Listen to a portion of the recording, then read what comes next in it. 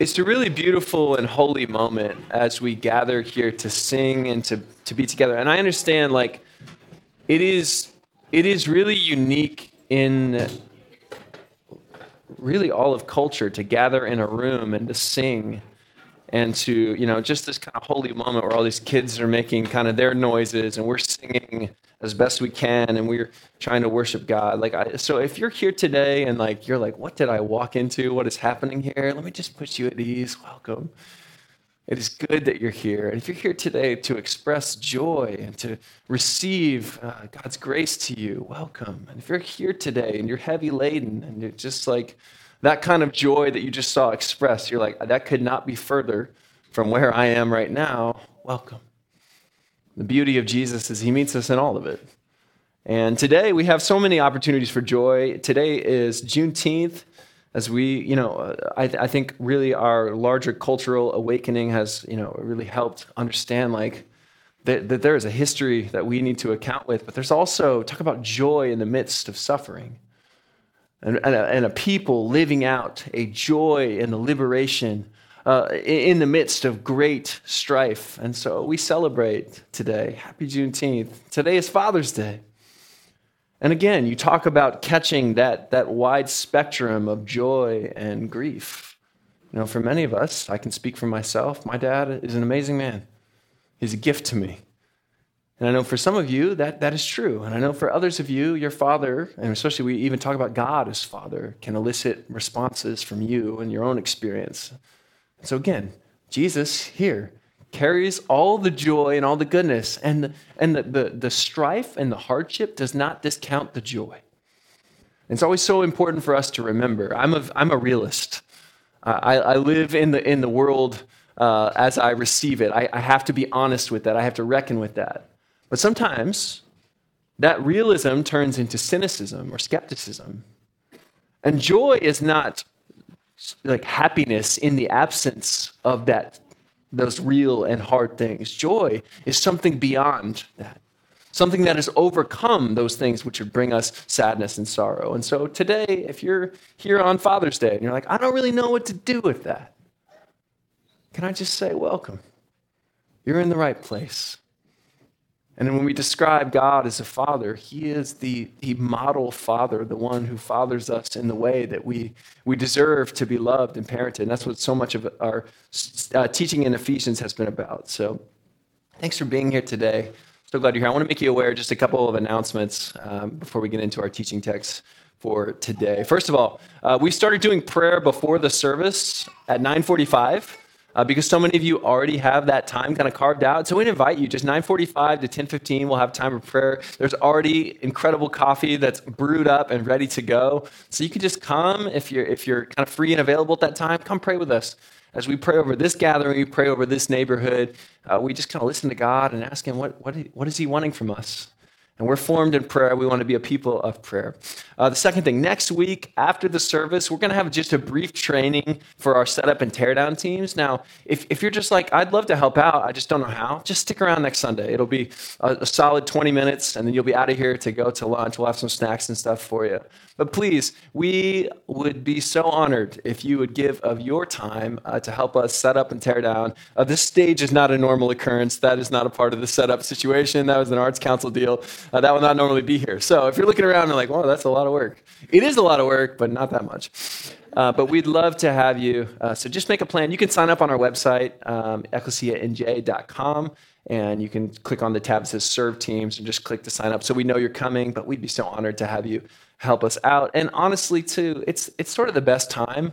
It's the best time to kind of relate to people, interact with people, because Sunday can be so come and go.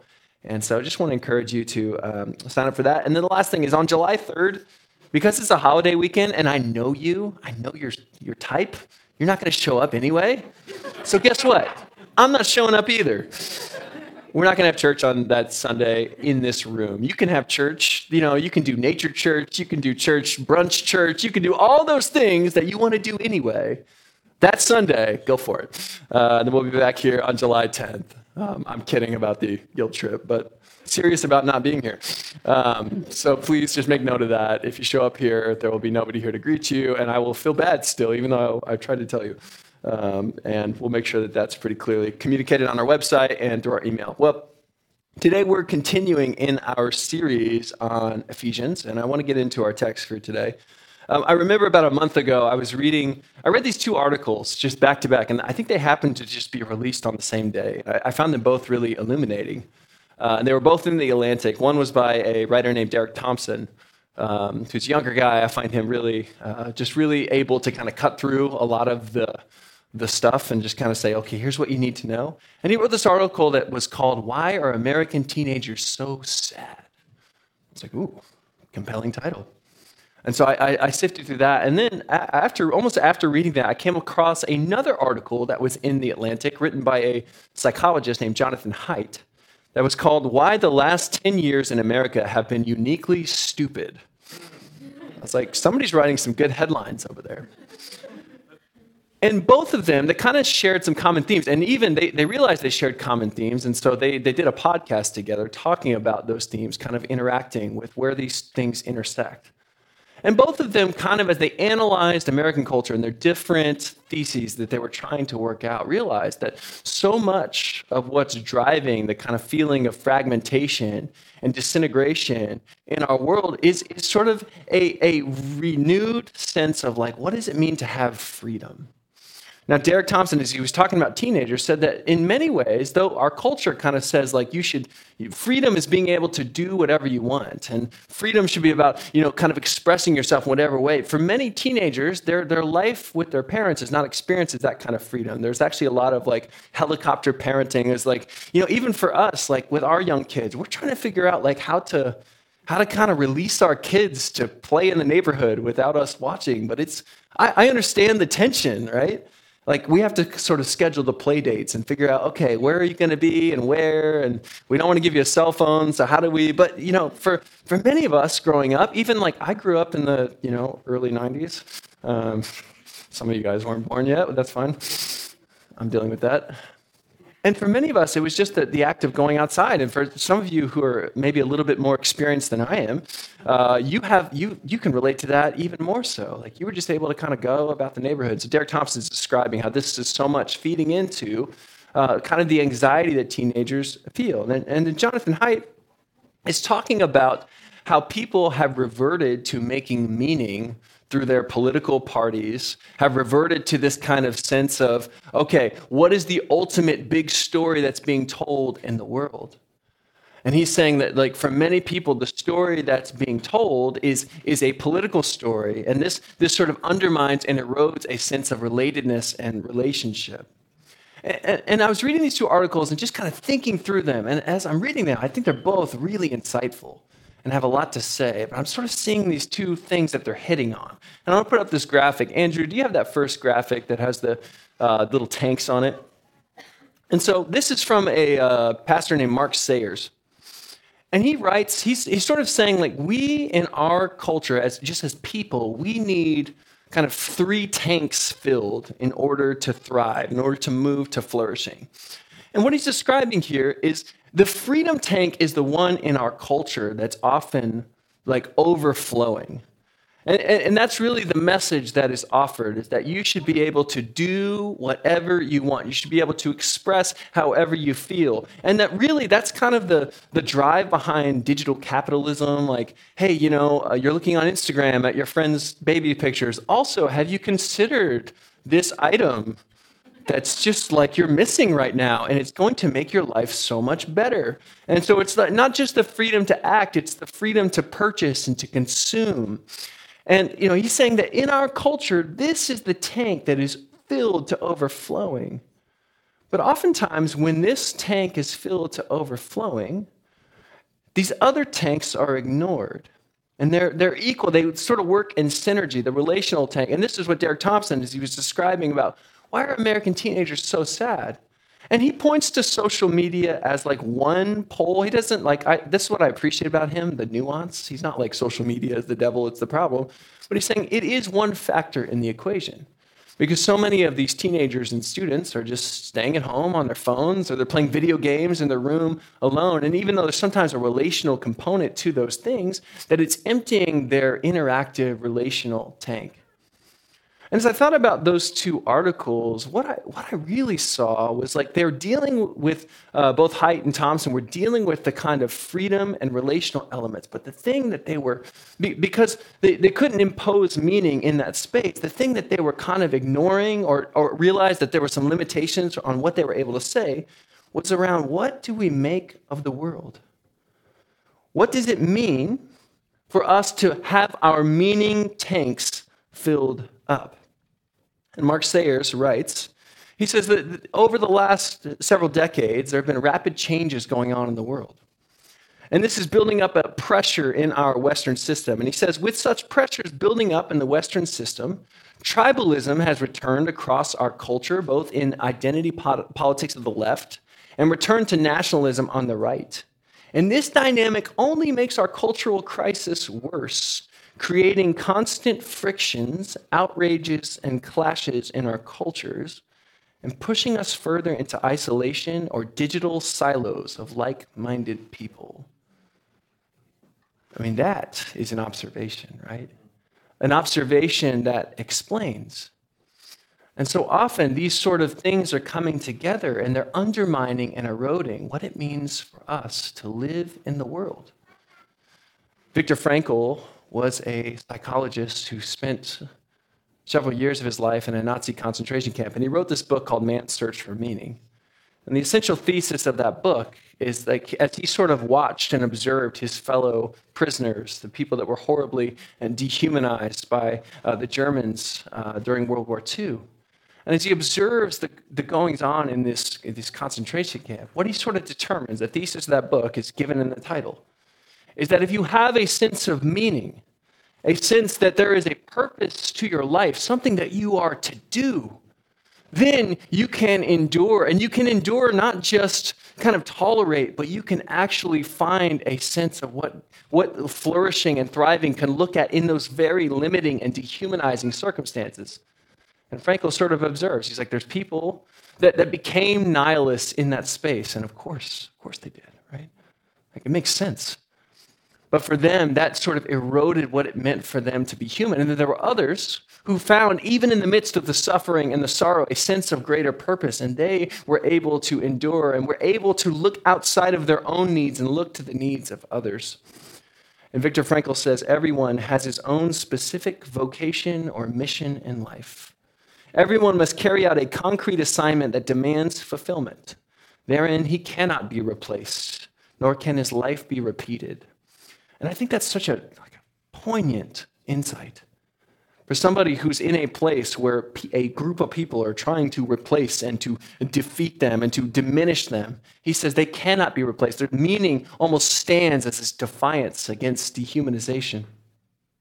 And he says, thus everyone's task is unique as his specific opportunity to implement it. So I want to give you kind of the big idea of my talk. Last week, I gave you this very visceral, emotional plea to just come to Jesus. He's your one hope. Today, I'm going to give you kind of a more structured teaching today because this text, I think, demands it. So I want to just give you kind of the big idea that I have for this teaching today. Andrew, I think I have that slide too. Yes, all right. I don't do this always. I don't give away the end. There's a reason for that. But today, I want to just kind of give you the sense of where we're going. God not only offers us salvation, but his love gives us meaning.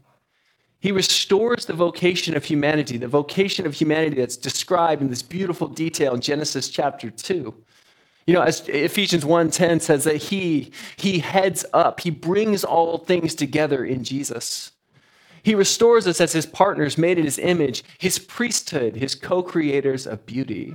And we, each one of us, have individual ways of reflecting this call.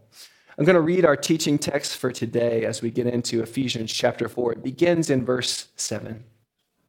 Paul writes, "But each of us was given grace according to the measure of Christ's gift. Therefore it is said, when he descended upon high, he made captivity itself a captive. He gave gifts to his people. When it says he ascended, what does it mean but that he had also descended into the lower parts of the earth? He who descended is the same one who ascended far above all the heavens, so that he might fill all things. He himself granted that some are apostles, prophets, evangelists, pastors, and teachers to equip the saints for the work of ministry, for building up the body of Christ, until all of us come to the unity of the faith and the knowledge of the Son of God, to maturity, to the measure of the full stature of Christ. We must no longer be children, tossed to and fro, blown about by every wind of doctrine, by people's trickery, by their craftiness and deceitful scheming, but speaking the truth in love. We must grow up in every way into him who is the head, into Christ, from whom the whole body, joined and knit together by every ligament with which it is equipped, as each part is working properly, promotes the body's growth in building itself up in love. Okay, I'm sure you got all that. Like, this is one of those texts that, like, as you read it, like, I could just feel the malaise. Like, I have apostles, prophets, I have no idea what's going on here. So, beginning in verses 7 and 10, it says, when he ascended on high, he made captivity itself a captive. Now, Paul is pulling from the Psalms in Psalm 68. Paul is quoting from Psalm 68, which is a psalm of the victory of God. It describes what his kingdom looks like. It describes God arising to deal with the enemies, those who are purveying injustice. And in that moment, as it describes God's kingdom, it says, defender of the orphan and the widow, this is who God is. So in describing this mighty God, it describes this God who is concerned with those who are often placed on the margins, both in their culture and in ours. And the psalmist writes in Psalm 68, verse 19, he says, blessed be the Lord who daily bears us up. God is our salvation, our God. He's a God of salvation, and to God, the Lord, belongs escape from death. And so Paul pulls from his own scriptural imagination as he's writing from prison. And he writes of this victorious God who has come to us, but he not only pulls from his scriptural imagination, he's pulling from the cultural world that he lives in first century Roman Empire world. You see, this conqueror who's taking things captive and distributing gifts also echoes the imagery of a conquering Roman general or emperor who would give gifts to those in league with them. And we have a sense for this in our own day. You know, many times people will want to be early on, as a part of a candidacy for a political office. They want to be attached to the candidate early on because they're hopeful that if that candidate were to be elected, they might get a nice cushy job in the administration. And so this is kind of what's going on here. Those conquering in the first century, those generals or those emperors would give offices, would give jobs to those who were in league with them as a way not only of sustaining their rule and administration, but also doing those people who were loyal to them a solid to reward their followers. And Paul writes in verse 11, he says that the gifts that Jesus has given us, he's ascended on high. And when it's talking about ascending, it's talking about Jesus' ascension that we see described in Acts chapter 1, that Jesus is no less present with us, even though he's present with us in a different way, as Ephesians has been describing through the Spirit of God. And so Paul describes the ascension. He describes Jesus as this conquering king who has ascended to the right hand of the Father. And in that ascension, he has given out gifts to his people. He's given out rewards. He's given us call and opportunity. And look at what he describes those rewards as in verse 11. It says, he himself, Jesus that is, granted that some are apostles, prophets, evangelists, pastors, and teachers to equip the saints for the work of ministry. Now, I got to be honest. If somebody were to come in here today and hand me a card and say, I'm an apostle, I would have some questions. And I don't know, depending on your church background, I have kind of a varied church background. But depending on your church background, this may be a term that was used commonly in your church. This is the apostle, or this is the prophet. For others of us, you've never heard a living person describe themselves as an apostle. And so you might also have some questions. And so what I want to do today, because it says that in giving these offices that Christ has equipped the church for the work of ministry, he's equipped the saints, and it's Jesus himself doing it, I think it's so vital that we look into what Paul is describing here. And I'm also really hopeful because I think as we began talking about meaning and significance, that what we're going to discuss today will be both illuminating for you in a way of sort of self-revelation, but also illuminating for you in the way that God has not only saved us, he not only loves us, he's given us a call, a purpose. He's given us a commission to live alongside of him, to be a co-creator of beauty, to be a part of his priesthood, to steward the beauty of the kingdom of Jesus. But it says that Christ himself is equipping the saints for the work of ministry. Dallas Willard was a philosopher and theologian, and he has this great simple paradigm that I just want to kind of put up before you today because I think it helps illustrate what's going on here. He calls it vision, intention, and means. And first, the vision. The vision is what you're going for. It's the end. It's the goal that you're trying to arrive at. And he sort of spells all of this out right here in Ephesians. So the vision, why did God give these different types of gifts? Why did God call us into these different kinds of roles? Well, the vision is the fullness of Christ, that we would attain the full stature of Jesus, that we would somehow know his love. Paul prays in Ephesians chapter 3. He says that we would know the love of Christ that surpasses knowledge so that we would be filled with all the fullness of God. I mean, that is an expansive vision, right? To be filled with all the fullness of God. But friends, big visions are what God is all about. But he's also not just casting these kind of Pollyannish visions that we could never achieve. He's saying, here is the way. Dallas Willard describes the intention. It's building up the church into that fullness to equip the saints, which is you all. Now, again, you probably did not wake up today thinking to yourself, I am a saint. I'm a saint of the living God. Thank you.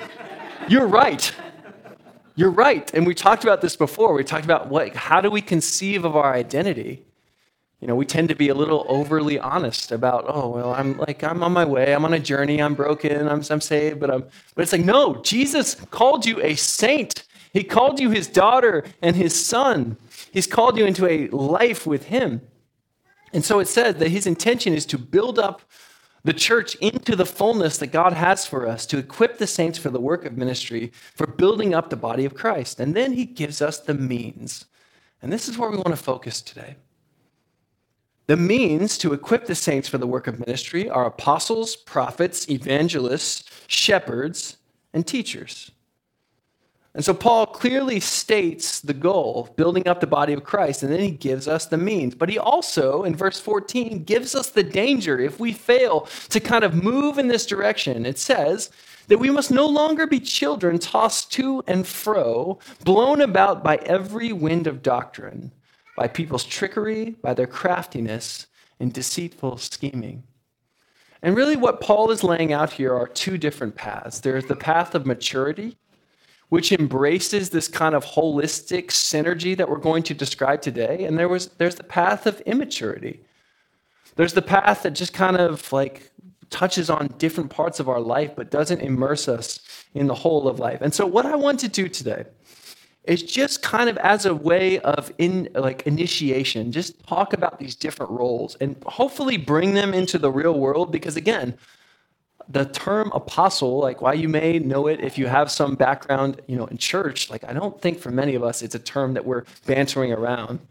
The term evangelism for many of us, is kind of like a fearful term. And so what I want to do is in a way of invitation and initiation, kind of introduce you to these terms. But I'm hoping too that you'll start to see that might be a little bit the way I'm wired. On a very different paradigm, Courtney and I, was 4 years ago now, were introduced to the Enneagram. Now, let me say a couple things. First of all, I am very leery of Enneagram church because I've seen Enneagram language take over culture. If you don't know what Enneagram is, you can Google it right now. I won't know.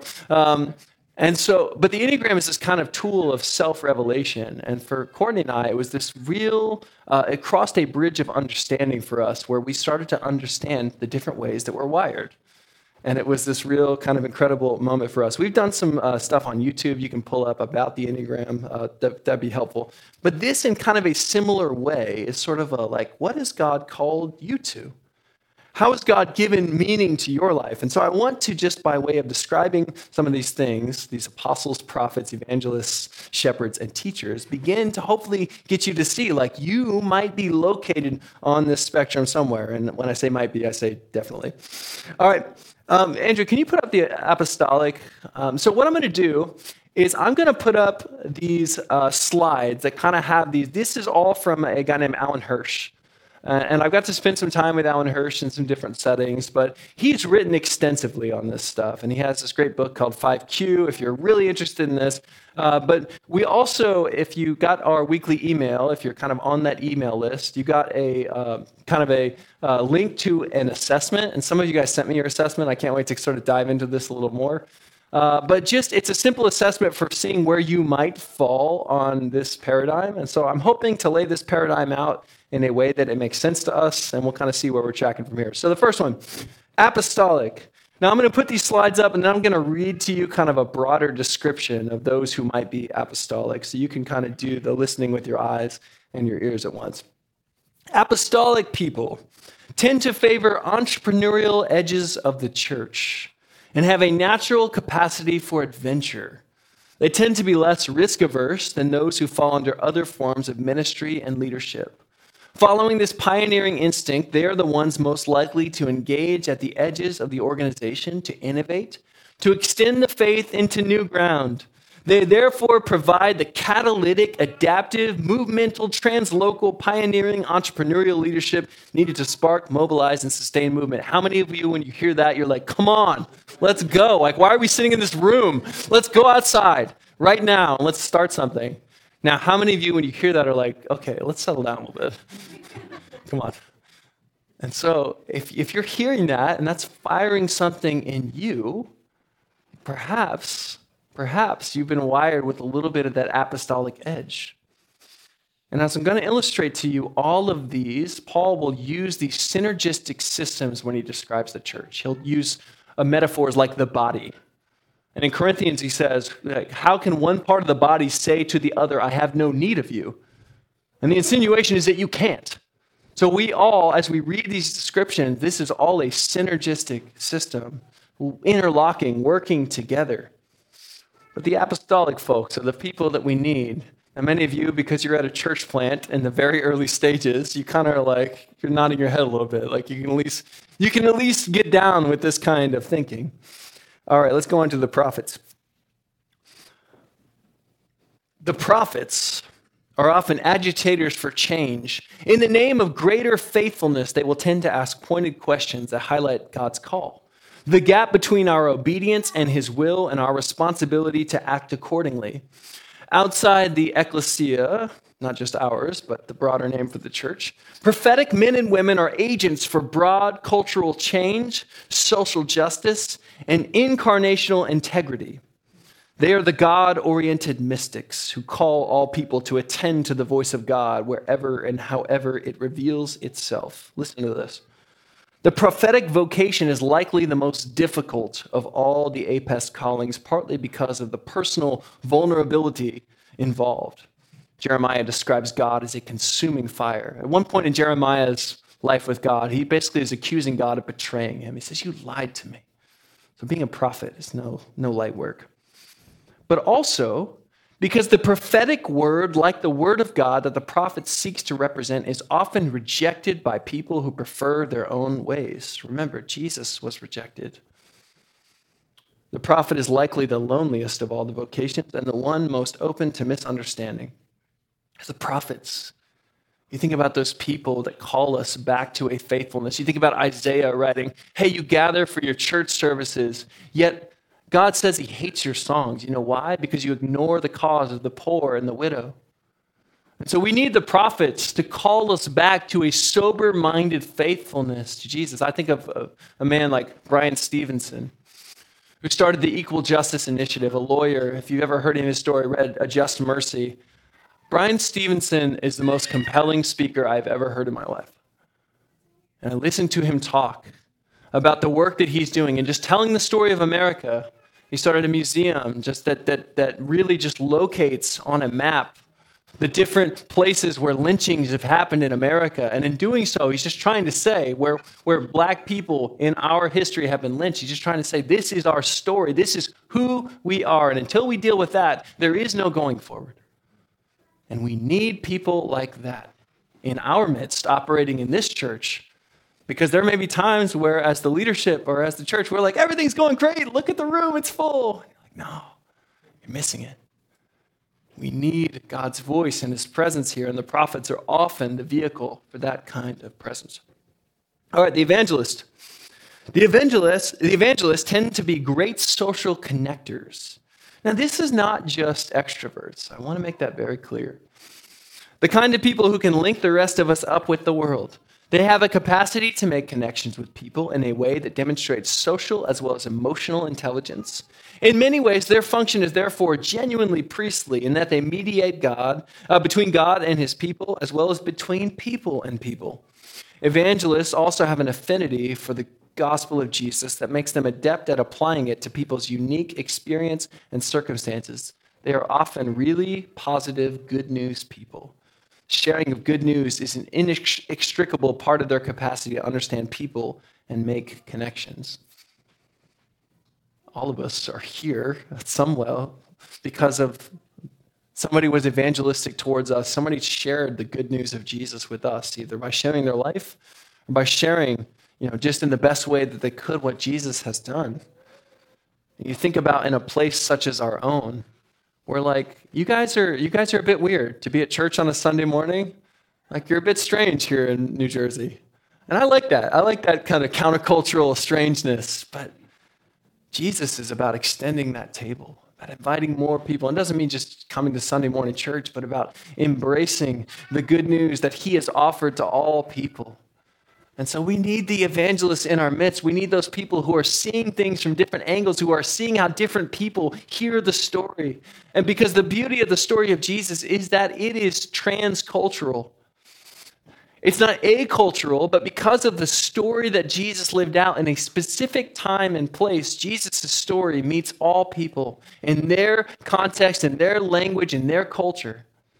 And so we have to be sensitive to be able to tell that story well. As I said last week, I'm here because an evangelist traveled all over the world and found himself in London telling a group of people there that Jesus is Lord and he loves you. And that changed my life even long before I appeared on the scene. All right, the shepherd. The shepherd, at its core, the shepherd is the vocation tasked with creating and maintaining healthy community, promoting the common good, encouraging people in the faith, and ensuring the welfare of the people as well as the broader society in which the community abides. Shepherds pay close attention to their immediate environment, noting details about people and the state of the community. They necessarily have strong empathetic aptitudes and heightened capacities for meaningful friendships and relationships. I am so grateful for the shepherds who walk alongside people. Paul elsewhere will say, bear one another's burdens. What does it mean for us as a people to have models that are showing us what it means to grieve with people, to walk with people, to deal with people as they unpack addiction, to deal with people as they walk the long road of following Jesus? We need shepherds in our midst. The last function, the teacher. The teaching function is about mediating a particular type of practical wisdom and philosophical understanding nuanced by the biblical worldview. A teacher will largely be concerned with helping people gain insight into how God wants them to see and experience their world. As such, they will seek to bring theological truth and shape the consciousness of God's people to be consistent with that truth. We need teachers in our midst. We need people that can help us to see well, to hear well, to shape the world and to see it according to the imagination that the scriptures give us. We need teachers. And Paul says, the warning, we must no longer be children tossed to and fro by every wave. And I think about our culture, that's so much is just like, it's just vapor blowing in the wind. It's just stuff coming at us from all different directions. And you're like, maybe I should think this. And so Paul says, unless we are operating in this kind of synergy, unless we are operating with all of these gifts being presented in a church body, then we will be in danger of being immature. And I just want to illustrate to you kind of what this sounds like as we think about immaturity and we think about these systems working together. So most churches in America operate maybe with one or two of these gifts present. And if you think about, like, as we just outlined, that kind of synergy, that kind of system. And so you hear this one, and you're like, sounds, good, but kind of lonely, isolated. And for many of our churches, they're heavy on teaching, right? We do a lot of teaching. I enjoy the teaching elements. We show up here and we talk about Jesus, and then we kind of go about our own ways. And some churches kind of have these, maybe they have two different, like, of these gifts being present. And they kind of, my brother's a bass player, and I'm always amazed at people like just show up in a room and just play bass, and it's kind of interesting, right? Because usually bass is accompanying some other things going on there. But as we start to see, Jesus, he's given us this way of being together. It begins to sound like something interesting, like something beautiful, something harmonious. But it's only as each individual part, as Paul writes, every ligament holding us together begins to actually express those gifts. But it's just getting more beautiful, isn't it? Okay, not everybody's a Radiohead fan, I get it. But then, we just need that rhythm. And I am so compelled by the vision that Paul has here. Because the world needs it.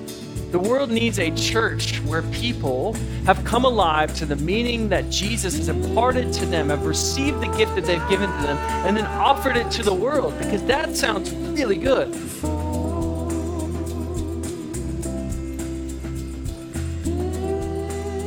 And the danger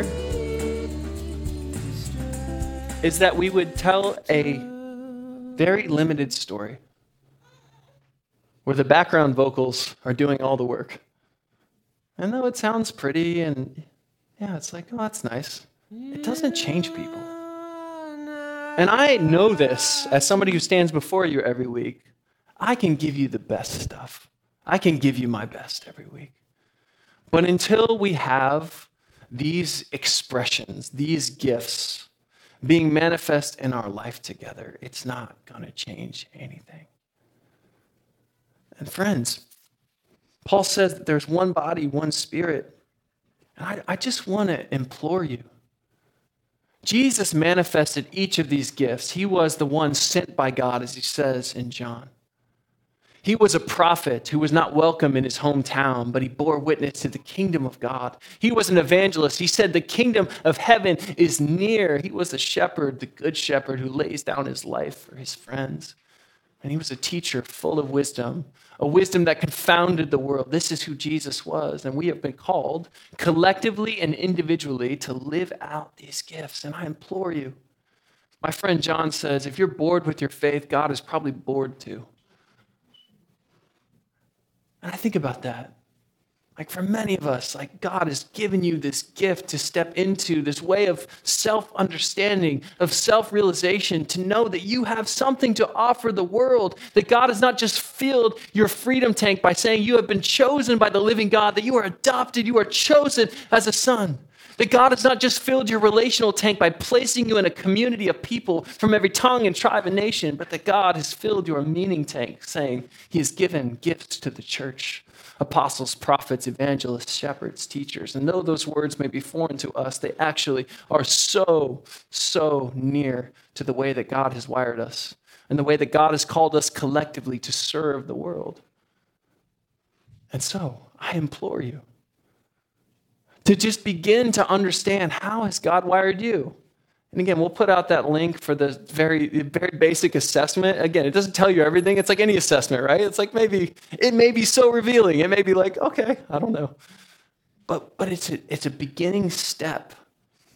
And it's also a beginning step for us collectively to be a people who say, we will not settle. We will not settle for a church that only manifests one realm of these gifts. We will not be a people who cannot bear witness to what Jesus is wanting to do in our midst, because otherwise we're just going to be immature. And I think the world has seen enough of immature Christians trying to teach the world when they don't live as Jesus called us to. And I know because I know you, we want to be different. And so I want to just call you today. If those resonated with you, if those paradigms, begin to explore. And then I also want to just say very clearly, like, this is a call to us and a challenge to me and a challenge to our leadership to create a culture where people can be prophetic, where people can be evangelistic, where people can be apostolic and be entrepreneurial. And that is every bit of my heartbeat. Friends, if we have ministries that are only dreamed up in my head, we will have lots of meals and lots of Bible studies. So if you want ministries that look a different way, which we do, and we need them, then we need you. And Jesus, as he says, he gives gifts to his people. The ultimate gift that he's given to us is himself.